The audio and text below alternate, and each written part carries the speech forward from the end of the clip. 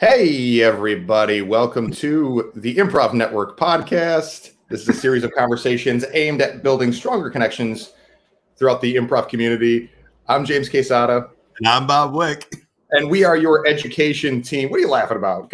I don't think there's a way you can start this without making me laugh. Hey! I love it. It's general excitement when you start. So it's not me making fun of you. I don't think there's a way for me to not be caught off guard, even though it's a freaking countdown. Countdown. Oh, hey. Well, then I also laugh because I realized I put on cologne to do this. I don't know why. I get ready before the show and I'm all right, time for the show. You smell great.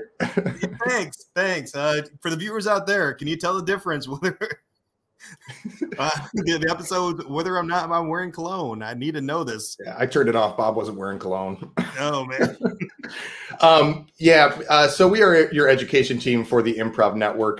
You can go to theimprovnetwork.org to see all of the offerings and improv resources that the Improv Network has to offer, including festival listings and team profiles, individual performer profiles, teacher profiles. You can also find interviews and blogs and an improv FAQ page with an archive of these streamed conversations, as well as a mini lecture series from yours truly. You know what else I'm noticing is how freaking gray our stream is right now. Yeah, I thought you said my beard, and I was like, "Oh, that's how freaking gray your beard is, buddy." I just realized you better put on cologne. Your beard is gray, son. No, but we made this background when we went from Improv FAQ to the Improv Network, and then just by coincidence, Bob and I have both started having these gray backgrounds, and we'll switch it up, everybody. We'll be better. We're not. This is not a podcast about home decor or decorating or color matching. This is about improv. And improv. Well, we're about. It should be plaid, if anything. But all right. Well, enough about the gray aesthetics here. Well, and also this is amazing. But we're going to bring on our guest for the episode. And ladies and gentlemen, you know her, you love her. She is the creator and director at Improv On and Off Stage, which offers virtual classes, workshops, and events for performers and non-performers. She's based in Austin. Right now, she's going to be joining us from Massachusetts, she thinks. And please welcome our good friend, Shannon Stott. Yeah! It's a Shannon Sunday! Hey, it's Shannon Sunday, y'all. It's Shannon Sunday. Yeah. I have chosen the pink wall so that we can have some pop of color. To me, improv is all about decor.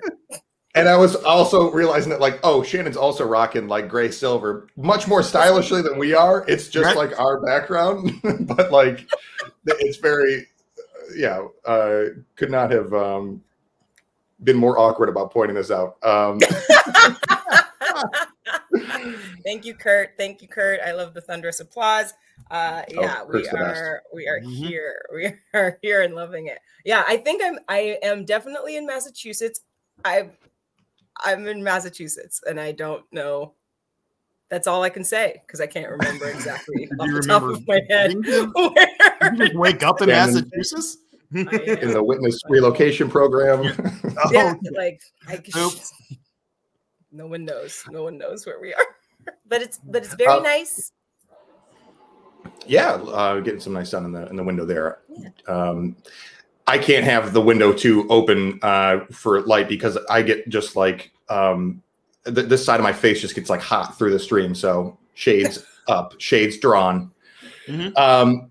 Anywho, let's get to our topic. Yes, anywho. Our topic for this episode is going to be tension, which I think is I'm excited to talk about this because I guess we've talked about it under some other topics in the past.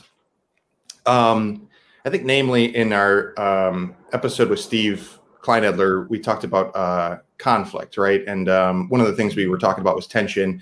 But I think there's a lot of different ways to talk about tension how it plays into conflict in scenes is one of them, and we can explore that. But yeah, in general, I was just thinking about like whether tension is sort of like a core principle of something that you can kind of like aim at or focus on and get good results from, like thinking about or not thinking about, but like focusing on. Because to me, I was thinking about it mostly in terms of like,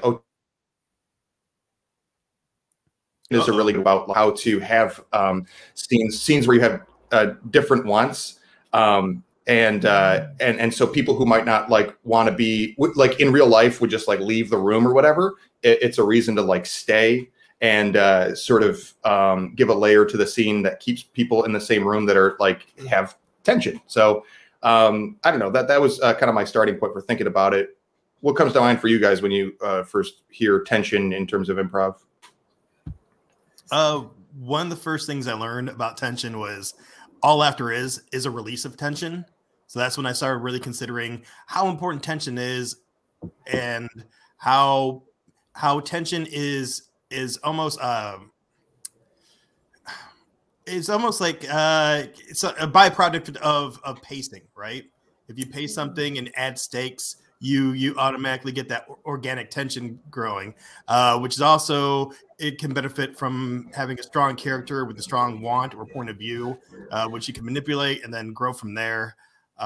So yeah, that's usually what I think of when I think of tension. Yeah.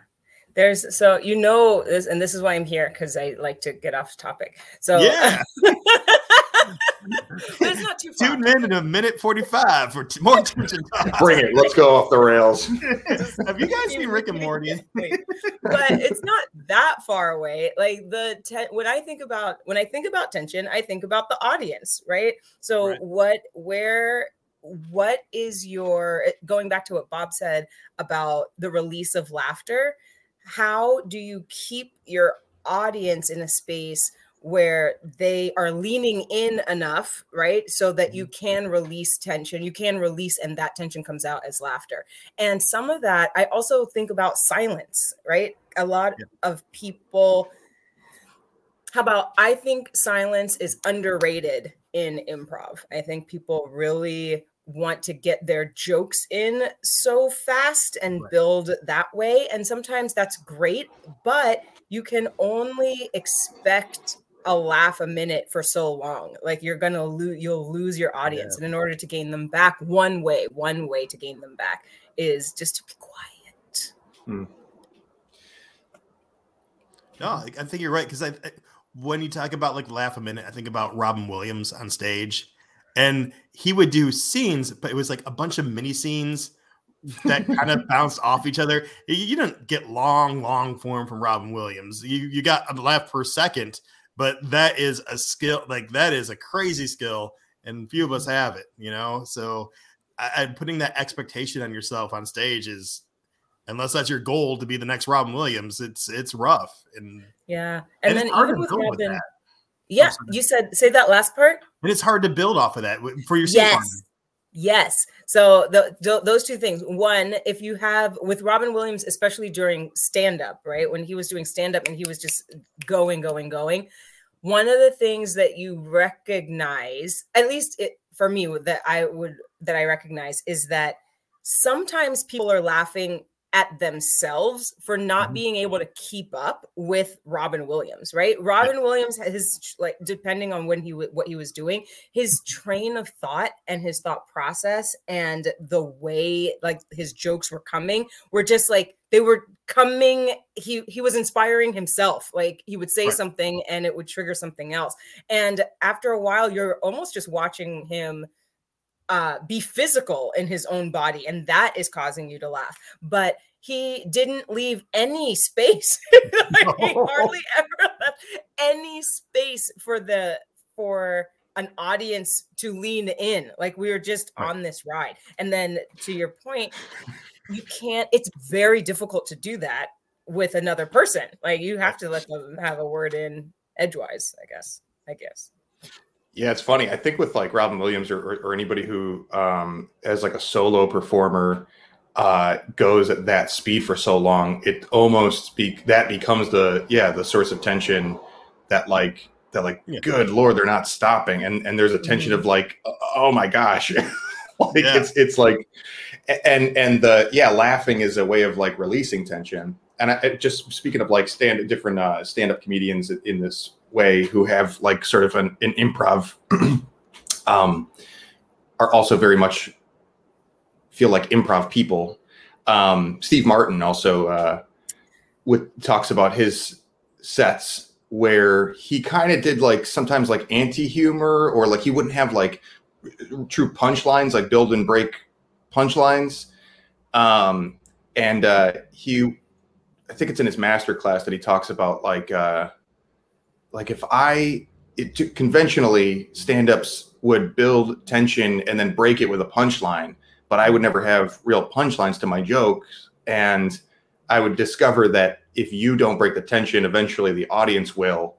So like for themselves, like it's just this rolling tension that eventually needs, the audience is going to have to release it. So again, it kind of feels like almost this force of nature to build and break tension, and like that it's sort of a like an element, like an elemental thing that like we as humans do. And so like harnessing it, I guess again is like why I thought this would make a good topic to unpack.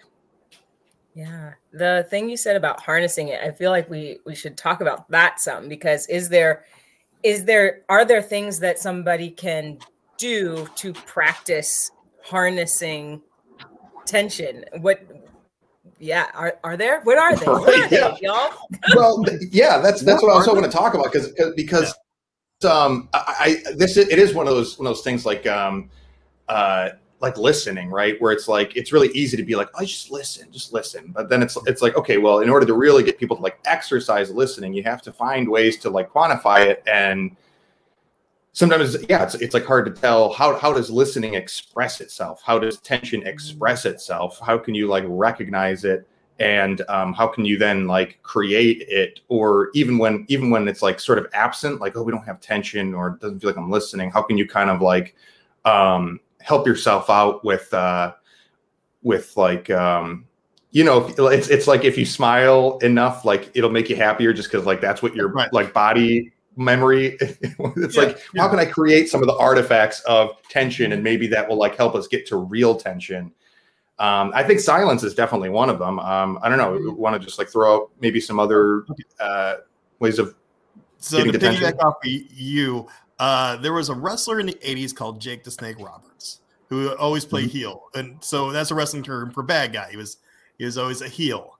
And he wasn't the biggest guy, but he was one of the most popular because he was great at cutting promos. And in wrestling in the 80s, you would have a character and know what you want from the story of the match, and then you would just have to like talk it up, basically project your character point of view onto the audience. And he had a technique that made him more menacing, and his technique was he would talk really quiet, but with intent.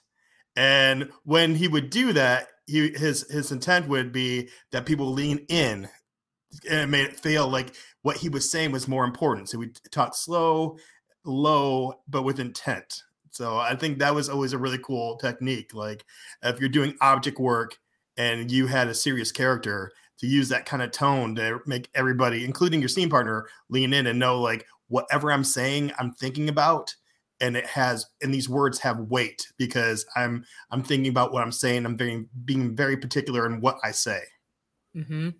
Yeah, so to your point, or to go deeper in that space, the idea being everyone else is yelling, right? Now, I'm a wrestler, and I'm a wrestler, and I'm right because that's what they're saying. That's exactly. I'm a wrestler. I saw the movie The Wrestler, and it was that for 90 minutes. Right? I'm a wrestler, right? But if you come in and you're like, I'm a wrestler.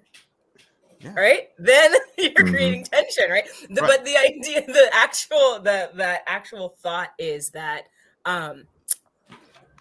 witnessing what is happening on stage, what the energy is on stage and around and in the audience, and if you are able to find a way to be the opposite of that, that's automatically going to cause a little bit of tension, and whatever the tension is. And you don't always, when I feel like people think about tension as fighting, like coming at each other, like fighting. And that's not what we're doing.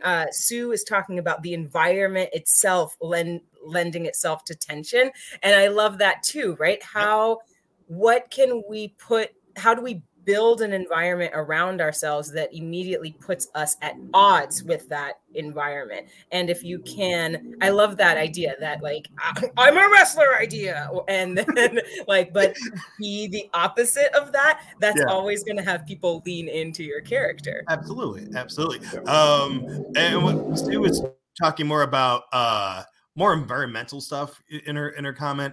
And can we just give that a read real quick, because I think it's a great little summary. Sue says, I find it interesting when the environment itself lends tension to the scene, such as a sinking ship, a house with a poltergeist, etc., and the characters in the scene are oblivious to the peril until it's uber extreme.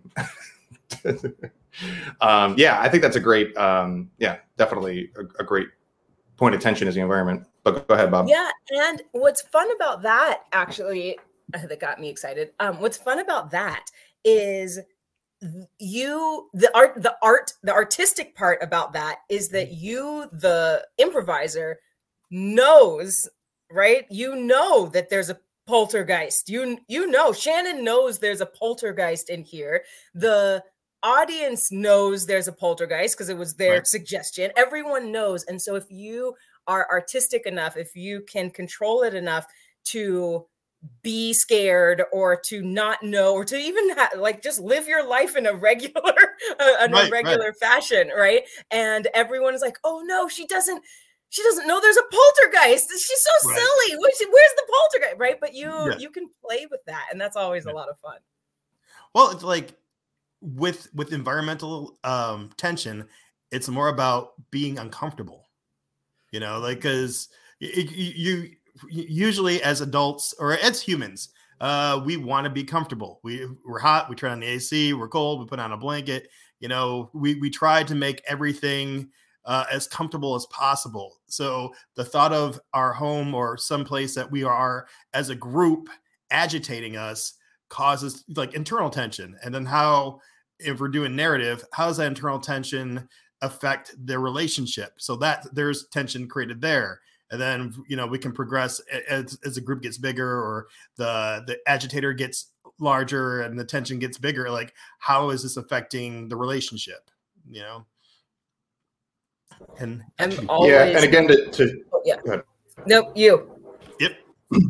Well, I was just going to underline a point you made earlier, Shannon, about how the tension isn't always, necessarily conflict. I guess depending on how you're defining conflicts, but tension could be between, like it could be sexual tension, romantic tension. It could be tension between, just a couple of kids that can't take the teacher seriously, so it doesn't have to be like fighting. Just to throw out some examples there. That's all I was looking to do. Or it could be two characters facing the same problem but have different approaches, and thinking the other one's wrong at their approach. It's not so much conflict. It's just like, I just wish you would see it my way. Yeah. Cool. Yeah. And then also using silence, also the point about silence being a great source of tension, like especially with the audience, like when they know something's going to happen. I was watching I Think You Should Leave with Tim Robinson, and there's a sketch in the second season where there's in like a driver's ed class, they're watching instructional videos, and the actor in the video has these like tables, and it's a weird thing that the students want to keep asking questions about. And at the top of the sketch, before they see the videos, Tim's instructor character goes like, and I don't want to hear any questions about the tables. And like, as the audience, you're like, okay, we're going to see some questions about these tables. Yeah. So you see the first video, and there's a weird thing with tables. And then when the video ends, one of the kids or students in the course raises their hand and is like, what was her job? What's with the tables? And then Tim goes to the front of the class and like just holds this tension because he's so pissed. It's the one thing he asked not to get a question about. And like, so yeah, again, that like you can kind of wield that whether it's like because you established something early on, explicitly don't ask me about the tables, or because you've established a pattern and now the audience is like, cued into like, this is going to keep happening. And so, the next time, once it's established, then you like purposefully take this big gap between the next time that we see that, that token occur. And you can get a big payoff just by like drawing it out, being like, yeah, there it is, Yeah. Wasn't that why the rule of 3 works? Because we establish a pattern and then like it's up to us when we give them the third one. And is the third one going to be just a heightened version of the first 2 events or the complete opposite? So it's like, we learned, Yeah. We didn't see it. There's something about this chair doesn't have 2 arms, so I keep falling over. No arms. Great. So there's something about what you said about just relationships in general. And it is interesting to think about how a relationship has tension in it that isn't negative. And then all the relationships that one has, like the relationship between you, Shannon and Bob and James, and then also the relationship between Bunny and Cat and Bird, right? Like what the character relationship, and then what are we doing with the audience? And I wonder if there's talk to be had about, especially like in hosting. I'm wondering if you are hosting a show, what your job is there as far as tension between the show and the audience. Is there expectation there in hosting? Your thoughts? Yeah, for sure. Yeah. I think so. Bob? Yeah. I agree. Good attention. I host. My answer is yes. Yeah. So specific, what I'm thinking about when I'm like, what's happening in my head is when you're setting up as a host, when you're setting up whatever narrative is coming. So like when you are introducing a series of short form stuff, right? Okay. Like what is your job there versus what your job is when you're setting up like a Shakespeare narrative or whatever the narrative is going to be. What is the purpose of tension between the host and the audience so that they're prepared for whatever show that you're about to do, or that whoever is about to, the troupe. Well, if we go back to like when hosting a game, depending on the game, the first thing that comes to mind, we do a game called Rap Attack, and it's just a rhyming game with over rap beats. You might know it by Beastie Boys or Beastie Rap or something. Yeah, Beastie Rap is what I know. So yeah, the person in front sets up the rhyme based off of whatever word that the audience gives them, and 2 people in back have to simultaneously say the same word. But as a host, since we're doing a fake competition, we host it like, oh man, ladies and gentlemen, you're about to see something amazing, something you've never seen before. Now, knowing darn well that this is not good rap music. This is not, if you brought this to any rap mogul, they would kick you out the door. Right. But you sell it. You sell it like, what you're seeing is about to be the most amazing rap battle you've ever seen. This is for everything. This is West Side, East Side. This is all the coast. This is, this is for the title. So we're gonna what you're seeing is really important. So it oversells. You're not overselling, but it really sells like what you're about to see has some weight to it. So people might enjoy it a little more, because if you notice, like a lot of short form has that competition genre to it, just to give it that edge. I don't know what the psychology of that is, but people find it more entertaining when there's something on the line with our improv, at least it was short form.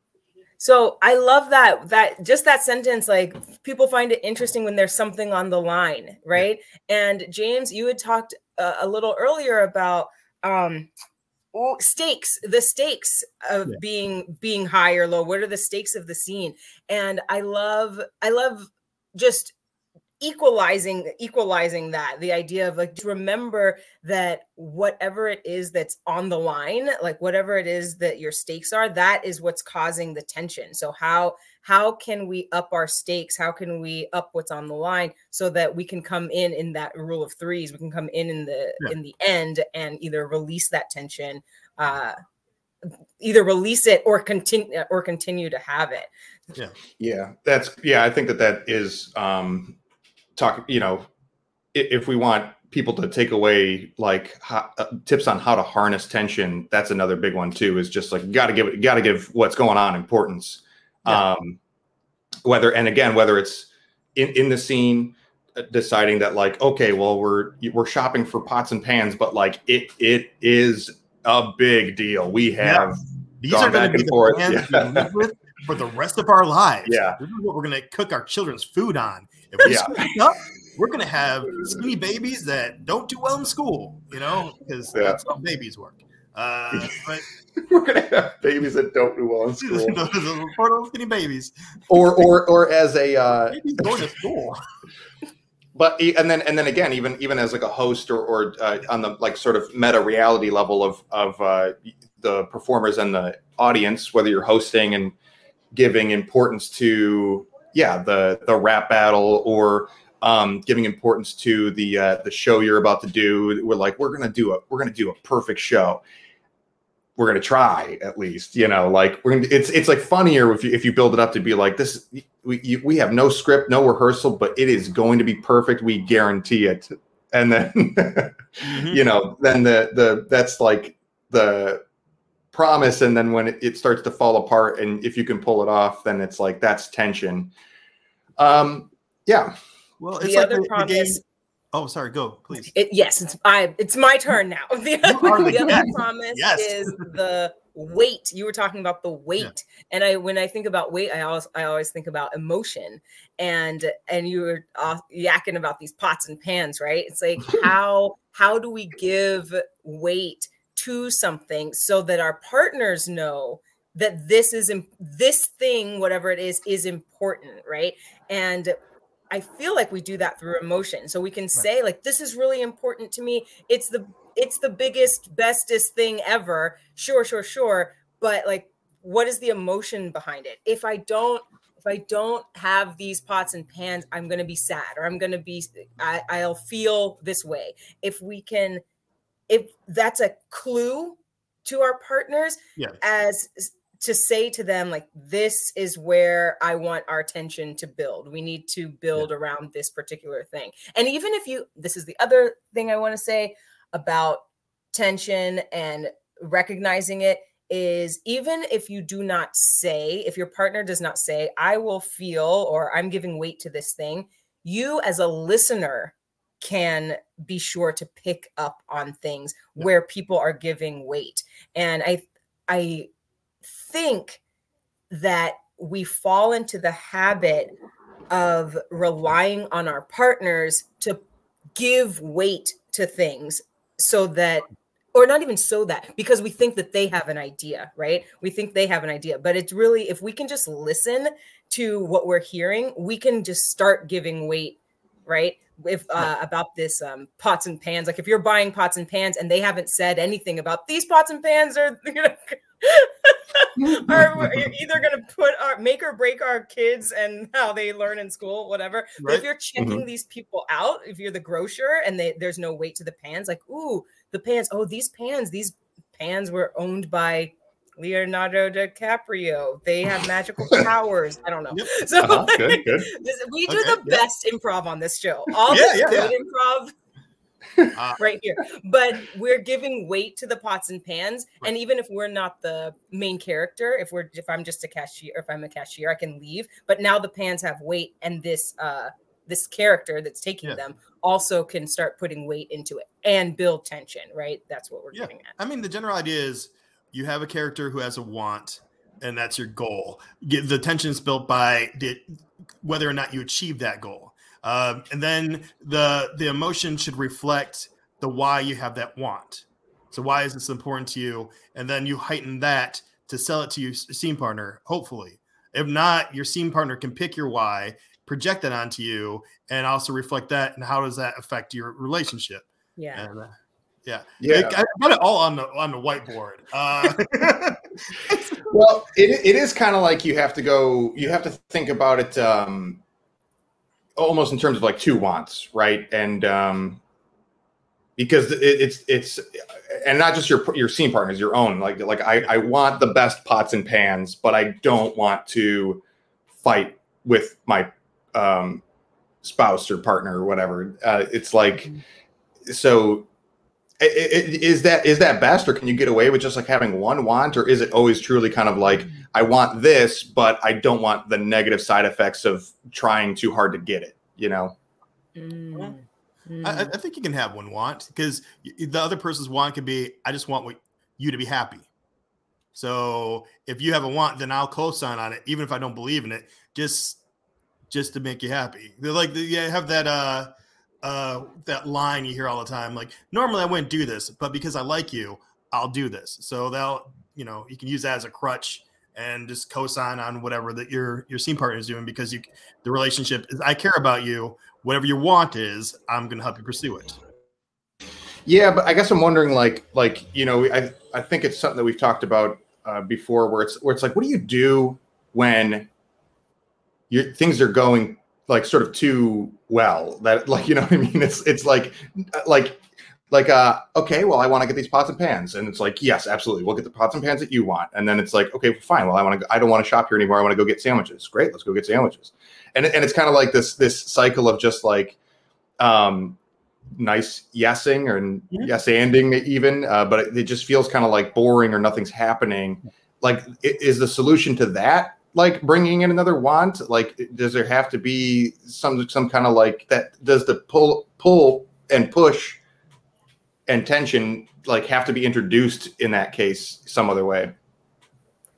For me, I was going to say explicit versus implicit wants. Internal versus external wants. Right. Listen, spoken wants versus unspoken wants. That's what I'm trying to get. Okay, I follow. Like, you got it. Spoken. That's how you get the purple room. Yes. I finally got there. When you find those scenes where one person seems to be acquiescing to another person's wants all the time, if especially in class, if you ask that person who is acquiescing, what is your want in the scene, they usually don't have one. And I think that is what the detriment is, right? They don't want anything. Like the person, like Shannon, it hasn't made up her mind as to what they want out of the scene, or do I have an emotional attachment to the person? So I don't know if I like them. I don't know if I hate them. I don't know if I want to have sex with them. I don't know any of those things about my relationship to the character. And so therefore I'm just like going along with whatever it is they say. And so for me, your want doesn't have to be verbal. You don't have to say, well, I don't want pots and pans, or rather, I want forks and spoons, rather than you don't have to say that, but you can. But that'd be a tight scene, though. So tight. So tight. But you do have to know in your heart, like in your mind, when you enter a scene, your relationship to the partner that you have, like, what is my relationship to the other character? What is my relationship to myself and the environment? And what is my want? It doesn't have to come exactly once you hit stage, because maybe you don't know where you are. You're still setting up scene, but you do have to want something. Yeah. Whether you're telling your partner or not. I think that's a good example of people who, yes, but forget the and. And I would coach them to make sure your and has some kind of emotional stakes to it. You know, yeah, I want you to have the pot because I want you to have everything. I want you to, honey, I love you, whatever you want. You can have all the pots. I'll make pots. I'll be a pot maker. I'll be a pot farmer. Whatever pot you want. Yeah. Mm-hmm. It's kind of like those are the driving forces, right? So it's like if you think about tension, like dramatic tension, and you just think about, oh, he's making us wait for it. Because it's dramatic tension. That's This is a great example of us StreamYard giving us dramatic tension. Yes. I don't know where I cut out there, but the physical analogy of like if you have a spring being pulled in opposite directions, like the physical forces that are pulling is where that tension comes from. Or if you have if you're pushing down, or if you lean against a wall and you push and your muscles are working, like that's you're putting a force behind in a direction, and a want is a force that takes a character in a direction, emotionally, relationally. I wonder, I'd love to hear you all talk about your feelings about when you see dramatic scenes that are not resolved. So there is tension within the scene, maybe, and it's dramatic, but then are we going to have this baby? Are we not going to have are we pregnant? Are we not pregnant? And then we're at the end of the scene, we're both looking at the pregnancy test and the lights come down. Like, I wonder just what your feelings are about those types of scenes. Oh, I love those kind of scenes, because that's really cool.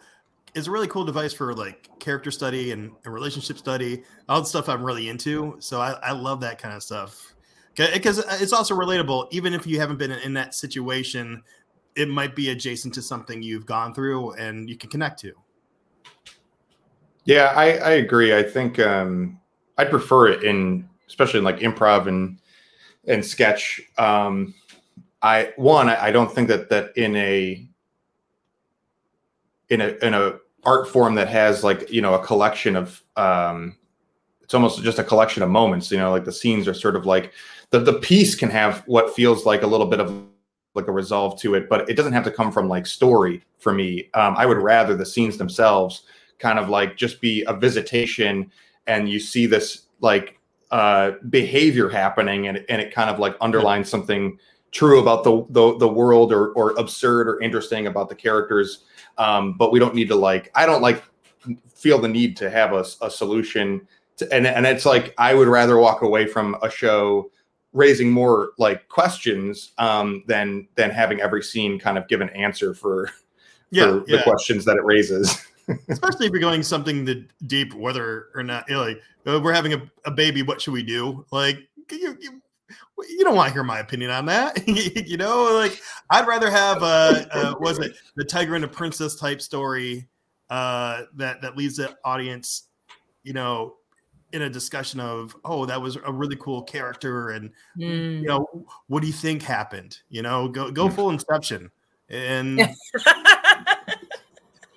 are they in a dream? Are they not in a dream? They're knows? Not in a dream. These are the reasons we don't know. Are we in a dream? Yeah. It's funny because I don't know if not that I don't agree, but I do know that I have been at multiple places. Ooh, okay. So I've been in multiple shows where that happens, and I am upset because I'm like, just tell me the answer. Did you have the child? Are you pregnant? You're not pregnant. I'm really upset about it. And I think if I'm analyzing myself right now in the moment, is that it looks to me that the characters don't, the actors themselves are copping out. That's what it looks like sometimes. Like they haven't made a decision. Because have you ever been backstage and seen, well, you can't see a scene from backstage, but like, have you ever talked to some actors after a scene like that and asked them what's in the box? What was in the box? Like you asked them what was in the box, and both of them were like, yeah, it was definitely a ring, or it was definitely a cat. They like knew together, like whatever the force is that happens, that like those characters, those people, those actors actually knew what was in that box, or if they were pregnant or not. And I love that. I have seen scenes where I feel like maybe the actors don't know. And so my question is, how do you not do that? Yeah, I think that's a great question. Yeah. Go ahead, Bob. I think you got to act it, even if you don't know, act as if and make strong emotional choices. So it might be your grandma's ring, or it might be a puppy in that box.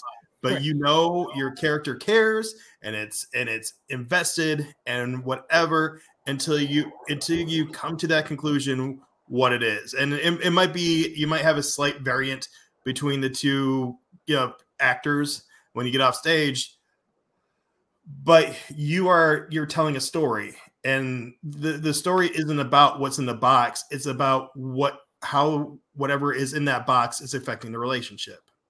Whatever's in that box has an emotional weight to it. And if you are not acting as if, then you're not doing your job. The other way is kind of like when you watch people who just start improvising, like, hey, where are we? Who are we to each other? Like asking the questions you're supposed to be answering through your storytelling. If you're doing that, then you get the very unsatisfying, like, lights down, like, well, I guess that was their 20 minutes on the next performance, Right. I think that's the difference too, in my experience. Well, yeah, I would agree with that. And I think that like the other side of the same coin is that like if you are giving an emotional weight, then it doesn't matter what it is. So you might as well just name it. And I think so. What's happening in the difference between the scenarios is like, oh, is it tension for the characters or is it tension for the improvisers? Like, is the audience watching this being like, are these performers going to tell us what it is? Like the tension is like, I don't think they know. I don't think that they know what it is. Yeah. And we're all just like, just say what it is and make a choice. So I'm always like, if as soon as you feel tension as an improviser around like frick, we opened the trunk in the attic and we're like, oh, and you're like, oh crap, now it's got to be good. And that puts negative pressure on you as a performer. I'm just like, name it. Just like, oh wow, it's the old yearbook from grandma's class in 1919, like whatever, like just name it, like and then move on. If you know what it is as an improviser, you're like, okay, it's a yearbook, then I think you don't have to say it, but you like you said, Bob, can act on the feeling of it. As long if you're not naming it as a choice because you don't want it to be a distraction, cool. If you're doing it out of fear because you don't want to name the wrong thing, because sometimes I like not naming the thing only because I don't want it to become a list game or a description of a prop, because that's what all object work is make believe props. So I can tell you about this ring that I have in this box, and it's shiny, and it's 4 carats, and it was given to me by my great-great-grandmother because she didn't buy the right pots, and I was a skinny kid who wasn't going to do well, so she needed to invest in me. I can tell you about that. But then the story is just about the ring, Yeah, there's that. I feel like we have talked about emotion before. You have to talk about emotion if you're going to talk about improv. You do have to have an emotional stake to whatever it is that you're choosing to do. And it is, as we're talking about like ways to create tension, having an emotional connection to anything is definitely going to help. And yeah, I agree with this idea of, you know, the lights are coming down and no one has named the thing.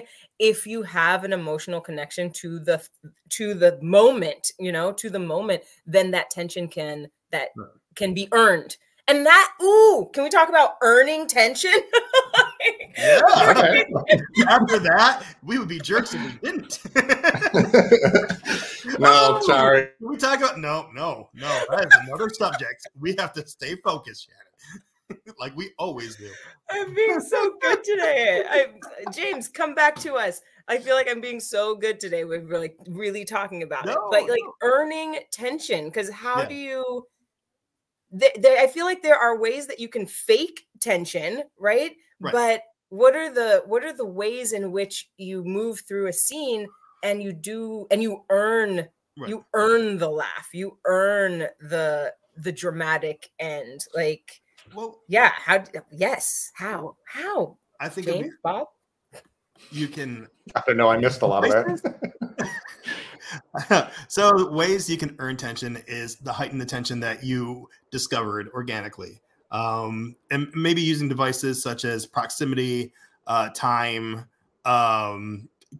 size. So if the tension was caused by a stick of dynamite, if it's a very large stick of dynamite, that creates its own tension. It's a scary device. If it's a very, very small piece of dynamite, then it's a firecracker and you shouldn't be so afraid of it. You might lose a finger. That's it.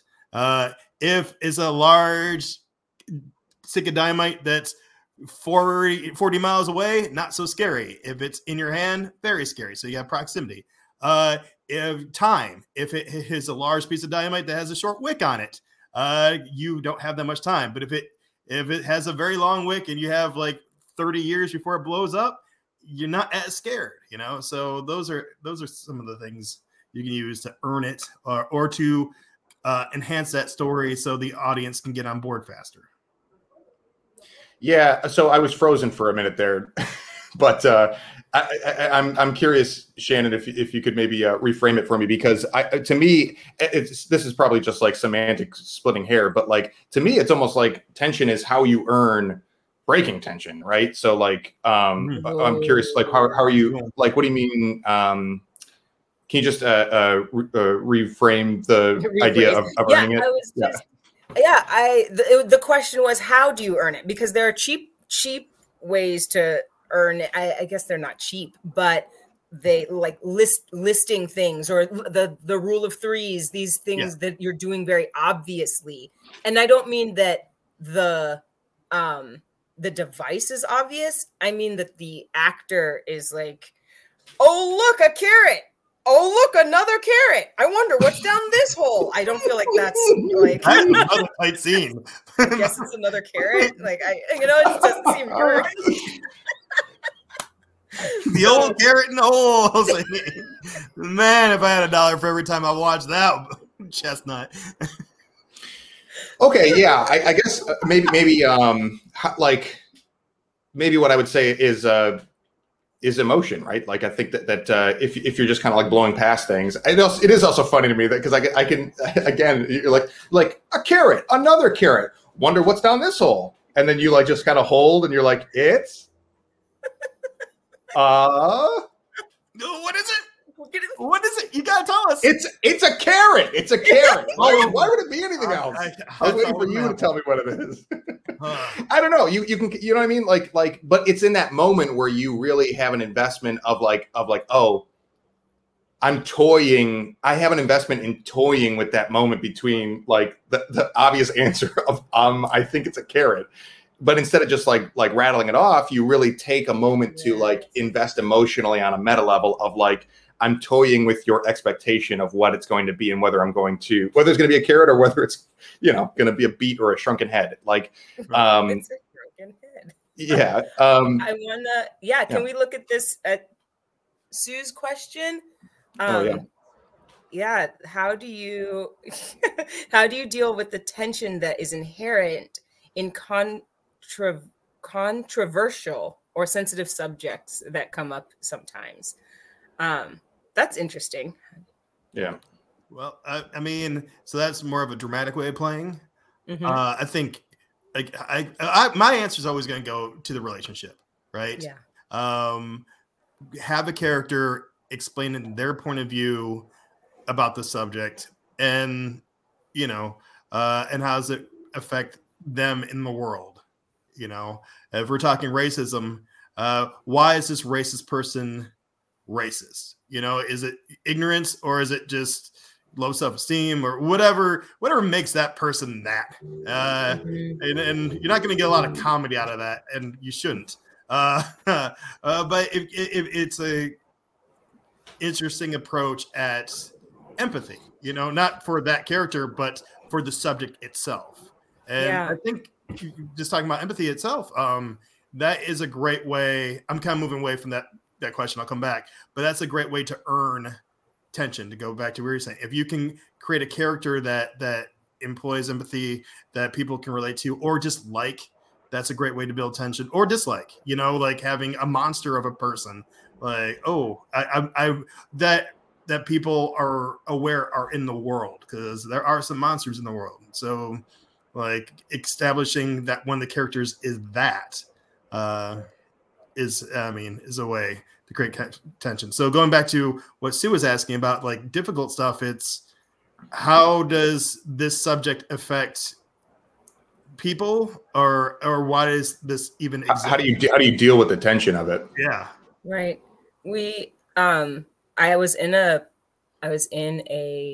duo show where my partner and I were discussing that my character had an abortion in the past, and we were talking about it, and we got basically an email later from somebody in the audience that was like, whoa, can you warn people or say something? I felt away. And the email wasn't sad. Like, the person wasn't angry at us. She was just sort of caught off guard and a little on edge. She was uneasy. But the thing was our characters dealt with that situation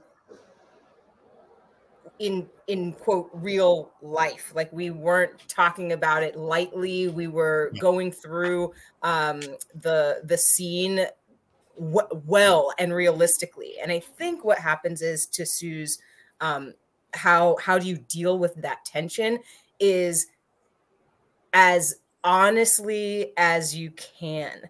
And it takes a little bit of bravery, right? Because it's itchy. It's like, it's an itchy situation. And Bob, you're talking about like racism, abortions, like what other, there's like tons of things, adoptions, things gone wrong, death, all of those things. That tension, I think when improvisers are dealing with that, our superpower, if we're good at what we're doing, is to use reality to level that tension, right? And then obviously to release it with any sort of levity is extra, like you get to do that, but you can only earn that if you are as absolutely realistic and genuine in those situations as you can be. Yeah, because you got to take care of the audience in that situation. Yes. Yeah, and you got to earn their trust. Like if you do say something funny or organically, kind of like a laugh at a funeral. You're not trying to be funny at a funeral, but sometimes you say something just because you don't know what to say. You're human. Like if you can convince the audience that they're safe, you are allowed to be human, and humans are naturally funny. So you can honestly, organically break that tension, and it's okay because everybody in the room is just being a human. Yeah, and I think because everybody recognizes it, it's like if this is Sue said inherent controversy or sensitive subjects. We know the big ones, like the most timely ones or the long-standing ones, and it's like, so you can rest assured that not just you, but everyone in the audience is feeling that way. And I think we've maybe given this advice before, but one thing is that like the more uncomfortable you are about it, the more you're going to add to the discomfort of the audience. Right. But also I think that it's fair to kind of like play with that, to play with the acknowledgement of it. And I agree that like, be genuine, be empathetic. But I guess like if it was a conversation in a a cocktail party, and somebody's like, so when do you think Trump's going to like really come back swinging? And you can just be like, wow, okay, well, I heard the Yankees were doing well this season, huh? Yeah. Like, time for me to get a drink. Like, oh yeah. How do we get down this path? You can kind of just like magnify, or you can just play around with the fact that like whether the people in the audience might have different interests or opinions on whatever the tense subject is, but you can just kind of be the voice of the audience and point out with and kind of play with the fact that like, well, this is tense, huh? Like, you know what I mean? And that can kind of do a lot to break tension, ease tension, and not have it feel, and avoid like making things more uncomfortable by like avoiding the obvious controversy in the room. That's the big one for me, the avoidance, because James said, if you are the more uncomfortable you feel, the more uncomfortable the audience feels.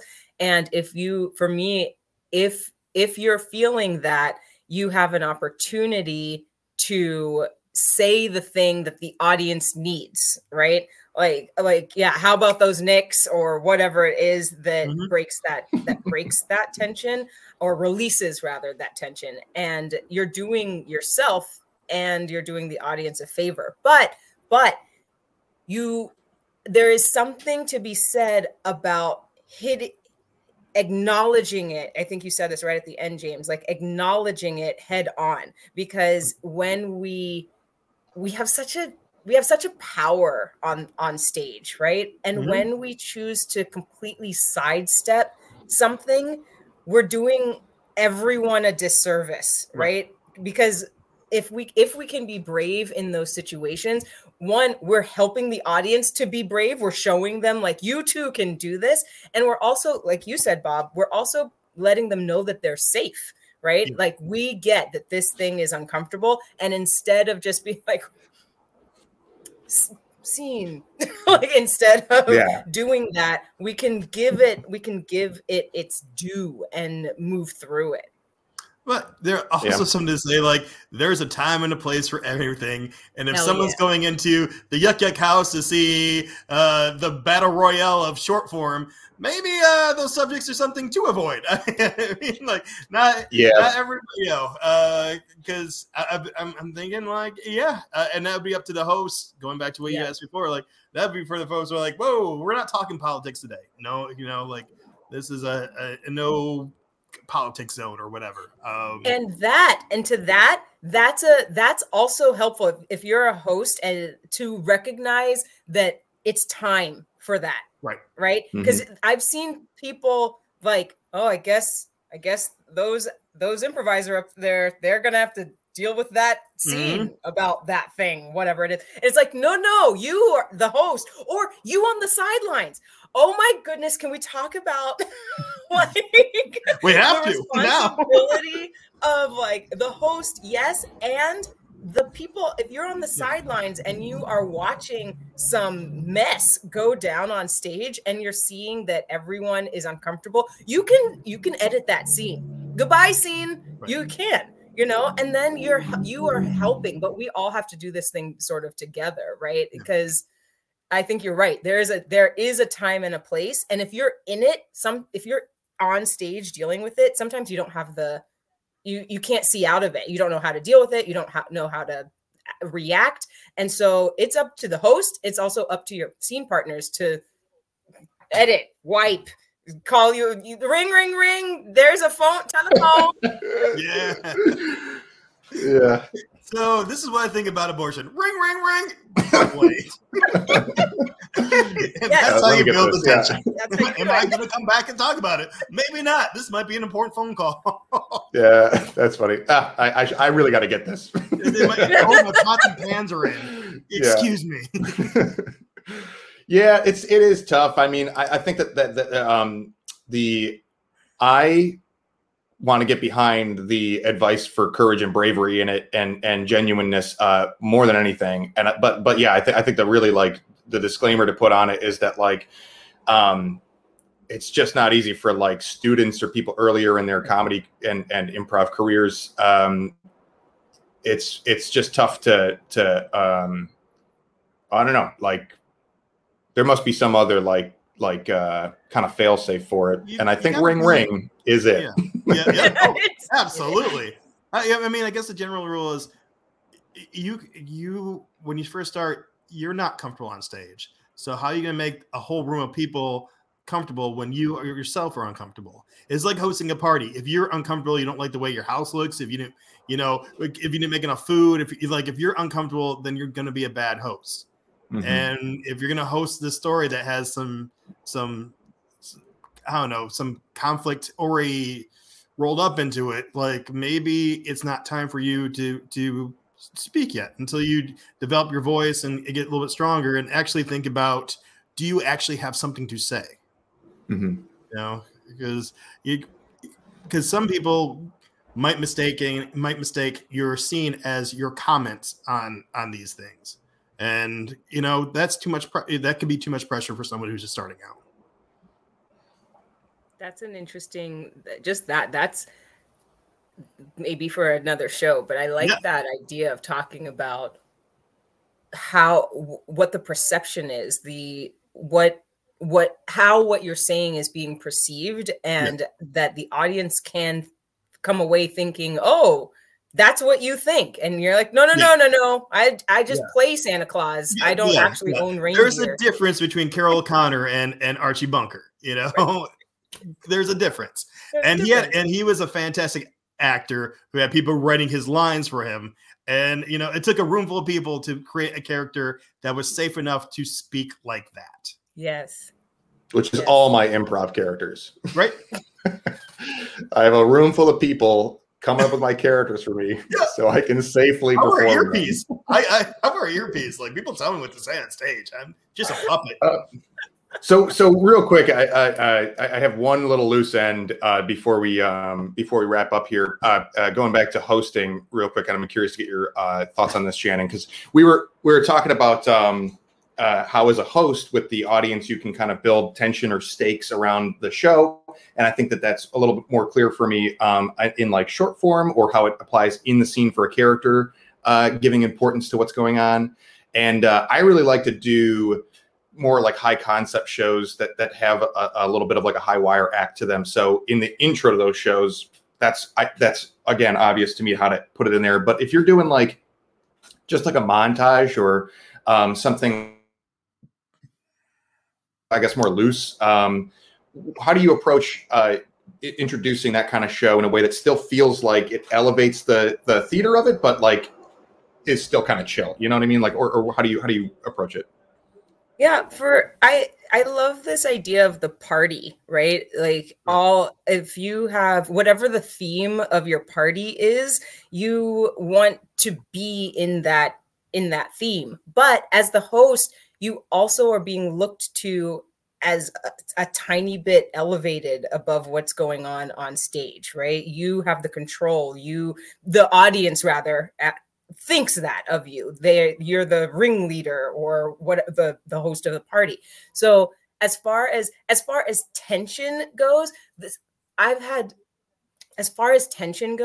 knowing what the audience, knowing your persona, right? And then building on that persona and being able to move within that persona. That's my thing. And I think people really, especially young improvisers, feel like they just bring themselves, and that's cool.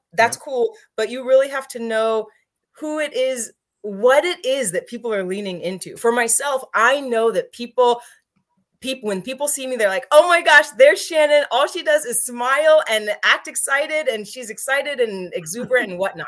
And sure, I lean into that. I have to lean into that so that everyone feels safe, right? And the tension becomes for me, I love doing the like, okay, everyone, I'm so glad you're here. We are welcome to the show. I don't need any flash photography.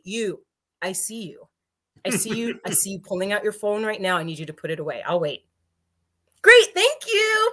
Okay, now we can, right? So like, I know that, like, so that the audience understands, and that's my version of tension. The audience understands I'm in control. Like I may be like excited and fun, but I definitely am in control of my audience. And they respect that. They respect that like diversity and duality. All right, I'm satisfied with that answer. But that is I love the persona thing. We could I want to maybe make that next time you're on, Shannon. I would love to talk about your onstage persona as like your just performer self, like in between games or in between, setting up shows and stuff. But then the party thing too is like it's a sense of allure when you get to a party and the host is like, welcome everybody. You're like, I can't wait to have a good night. So there is like a sense of tension in that allure, Yeah, I love that. Revving up. Word. Okay, cool. Well, this was such a great conversation. Got street noise coming through. You're doing great, James. We are cheering for you, James. You're doing great. Yeah, thanks. I'm just trying to lean into my persona here. Hey, everybody. Thanks for joining. This has been a great conversation. Kurt, also, are you watching on Facebook and YouTube? You're commenting from both. Thank you for adding to our numbers. That's a super fan. But yeah, this is a great conversation about tension. So thanks for joining, Shannon. Always great to have you on. Anything that you wanted to plug right now that's coming up on your classes or anything else? Always just go to shannonstott.com. Or follow me on Instagram, Shannon Stott Improv. There's lots of stuff happening in the world and it's all right there. That's awesome. Nice. Yes. We'll drop a link to the website right in the comments there. Yay. Cool. Great. Thanks again. And thanks to Sue and Kurt for joining us and chiming in. We really appreciate it. And we will catch you next time on the Improv Network podcast. Bye. Bye. Bye.